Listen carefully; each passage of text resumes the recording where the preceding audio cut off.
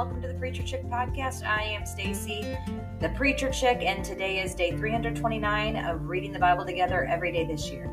Today we are beginning Paul's first letter to Timothy, his spiritual son, his mentee, the one he's discipling and helping to build a pastoral ministry in. And we're going to read this letter. We're going to read the first two chapters today. We're also going to read Psalm 19.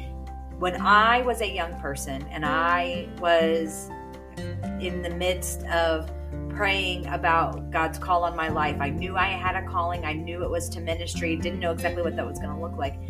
1st and 2nd Timothy were books of the scriptures that I read. I don't even know how many times I read them. They were just so encouraging to me in my calling as a young person. So I love these. There's also a video from the Bible Project. Check it out. Let's get going. Paul, an apostle of Christ Jesus, by the command of God our Savior and of Christ Jesus our hope, to Timothy, my true son in the faith, grace, mercy, and peace from God, the Father and Christ Jesus our Lord. As I urged you when I went to Macedonia, remain in Ephesus, so that you may instruct certain people not to teach false doctrine or to pay attention to myths and endless genealogies. These promote empty speculations rather than God's plan, which operates by faith. Now, the goal of our instruction is love that comes from a pure heart and a good conscience and a sincere faith. Some have departed from these and turned aside to fruitless discussion. They want to be teachers of the law, although they don't understand what they're saying or what they are insisting on.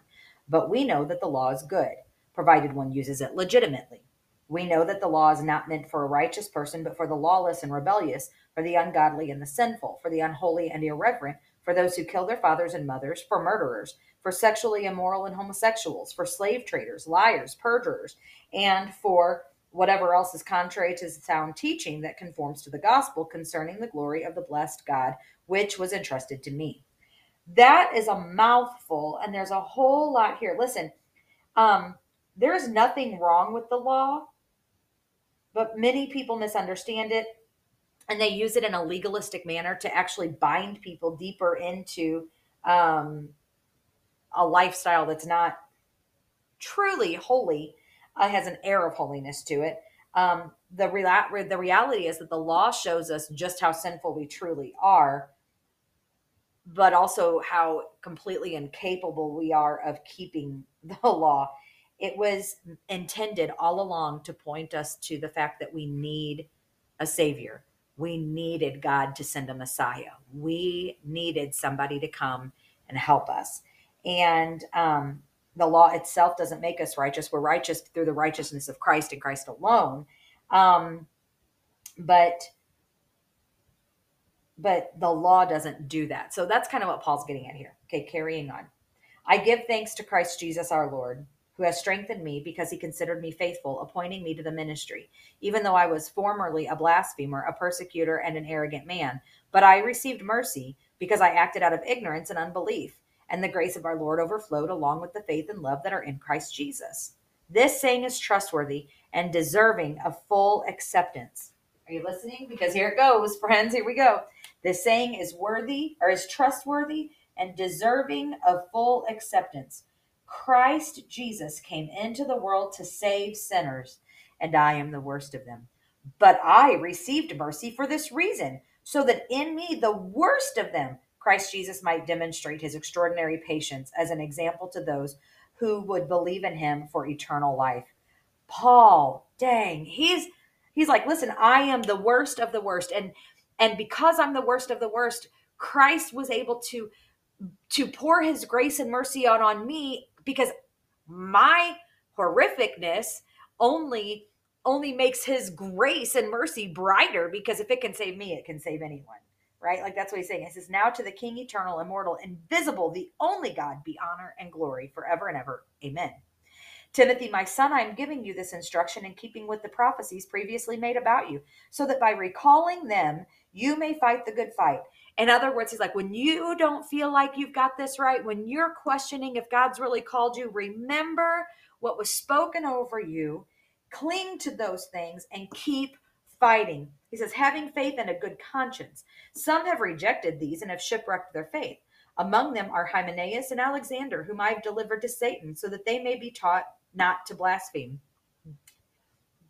Whoa. We get a little bit more into this whole thing in his next letter in Second Timothy, but basically they were false teachers, and he told them to get out. Bye. We don't need your kind of a thing. Not because that I think you know what I mean. False teachers. I mean that heathens. Okay. I'm getting caught up on that, and I don't want to. Moving on. First of all, then I urge that petitions, prayers, intercessions, and thanksgivings be made for everyone, for kings and all those who are in authority, so that we may lead a tranquil and quiet life. God expects us to submit to his rule no matter what's happening in the world around us. So it doesn't matter who is a world leader. It doesn't matter who is in the White House and Congress and governor's mansions. It doesn't matter who is, leaders of other parts of the world. Our allegiance, our alliance is still with God first and foremost, but we also have a responsibility to let our witness and let our faith be exemplified in how we vote, how we speak about those who are in authority, whether we agree with them or not. Listen, this is from Tony Evans in his Bible commentary. God expects us to submit to his rule regardless of the political environments in which we live, but in a culture of religious freedom, believers are able to have a more public witness and share their faith in ways that they could not under an oppressive regime. An orderly, free society is a positive environment for the proliferation of the gospel. And there you have it. Carrying on. This is good, and it pleases God our Savior, who wants everyone to be saved and to come to the knowledge of the truth. For there is one God. Many people don't like that. For there is one God and one mediator between God and humanity, the man Christ Jesus, who gave himself as a ransom for all, a testimony at the proper time. For this I was appointed a herald and an apostle. I am telling the truth, I am not lying, and a teacher of the Gentiles in faith and truth. Therefore, I want the men in every place to pray, lifting up holy hands without anger or argument. Also, the women are to dress themselves in modest clothing with decency and good sense, not with elaborate hairstyles, gold, pearls, or expensive apparel, but with good works, as is proper for women who profess to worship God. A woman is to learn quietly with full submission. I do not allow a woman to teach or to have authority over man. Instead, she is to remain quiet. This is where people get all hung up on Paul, but I'm going to tell you something right now. There is truth that Paul not only allowed women to speak and teach, but he submitted to several of them. He also encouraged many of them to walk in a calling of leadership and authority. What he's talking about here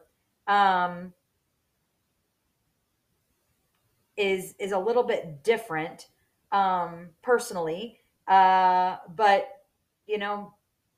all the research I've done, and context matters in so much of everything. And the world that Paul was living in and the context where Timothy was teaching and where Paul was leading is not the same as today. And so all of that needs to be considered when you're talking about all of this. And I know he goes on to compare this to the creation. And for Adam was formed first, then Eve, and Adam was not deceived, but the woman was deceived and transgressed, but she will be saved through childbearing if they continue in faith, love, and holiness with good sense. I don't want to get hung up on this right now, but there are too many reasons to believe that God calls and equips and qualifies women to not just teach, but to lead and be overseers. And that's all I'm going to say on that for right now. And that's that part of the reading today. So let me go over it, because I'm going to get too hung up in the weeds, and I don't want to do that today. So Psalm 19. The heavens declare the glory of God, and the expanse proclaims the work of his hands. Day after day they pour out speech. Night after night they communicate knowledge. There is no speech. There are no words. Their voice is not heard. Their message has gone out to the whole earth, and their words to the ends of the world. In the heavens he has pitched a tent for the sun. It is like a bridegroom coming from his home. It rejoices like an athlete running a course. It rises from one end of the heavens and circles to the other end. Nothing is hidden from its heat. The instruction of the Lord is perfect, renewing one's life. The testimony of the Lord is trustworthy, making the inexperienced wise. The precepts of the Lord are right, making the heart glad. The command of the Lord is radiant, making the eyes light up. The fear of the Lord is pure, enduring forever. The ordinances of the Lord are reliable and altogether righteous. They are more desirable than gold, than an abundance of pure gold, and sweeter than honey, dripping from a honeycomb. In addition, your servant is warned by them, and in keeping them there is an abundant reward. Who perceives his unintentional sins? Cleanse me from my hidden faults. Moreover, keep your servant from willful sins. Do not let them rule me. Then I will be blameless and clean and cleansed. Sorry, I almost said clean. Blameless and cleansed from blatant rebellion. May the words of my mouth, this is a very common one that many people know, may the words of my mouth and the meditation of my heart be acceptable to you, Lord, my rock and my redeemer. That's it for today, friends. Be sure to come back tomorrow as we continue to read the Bible together. See you then.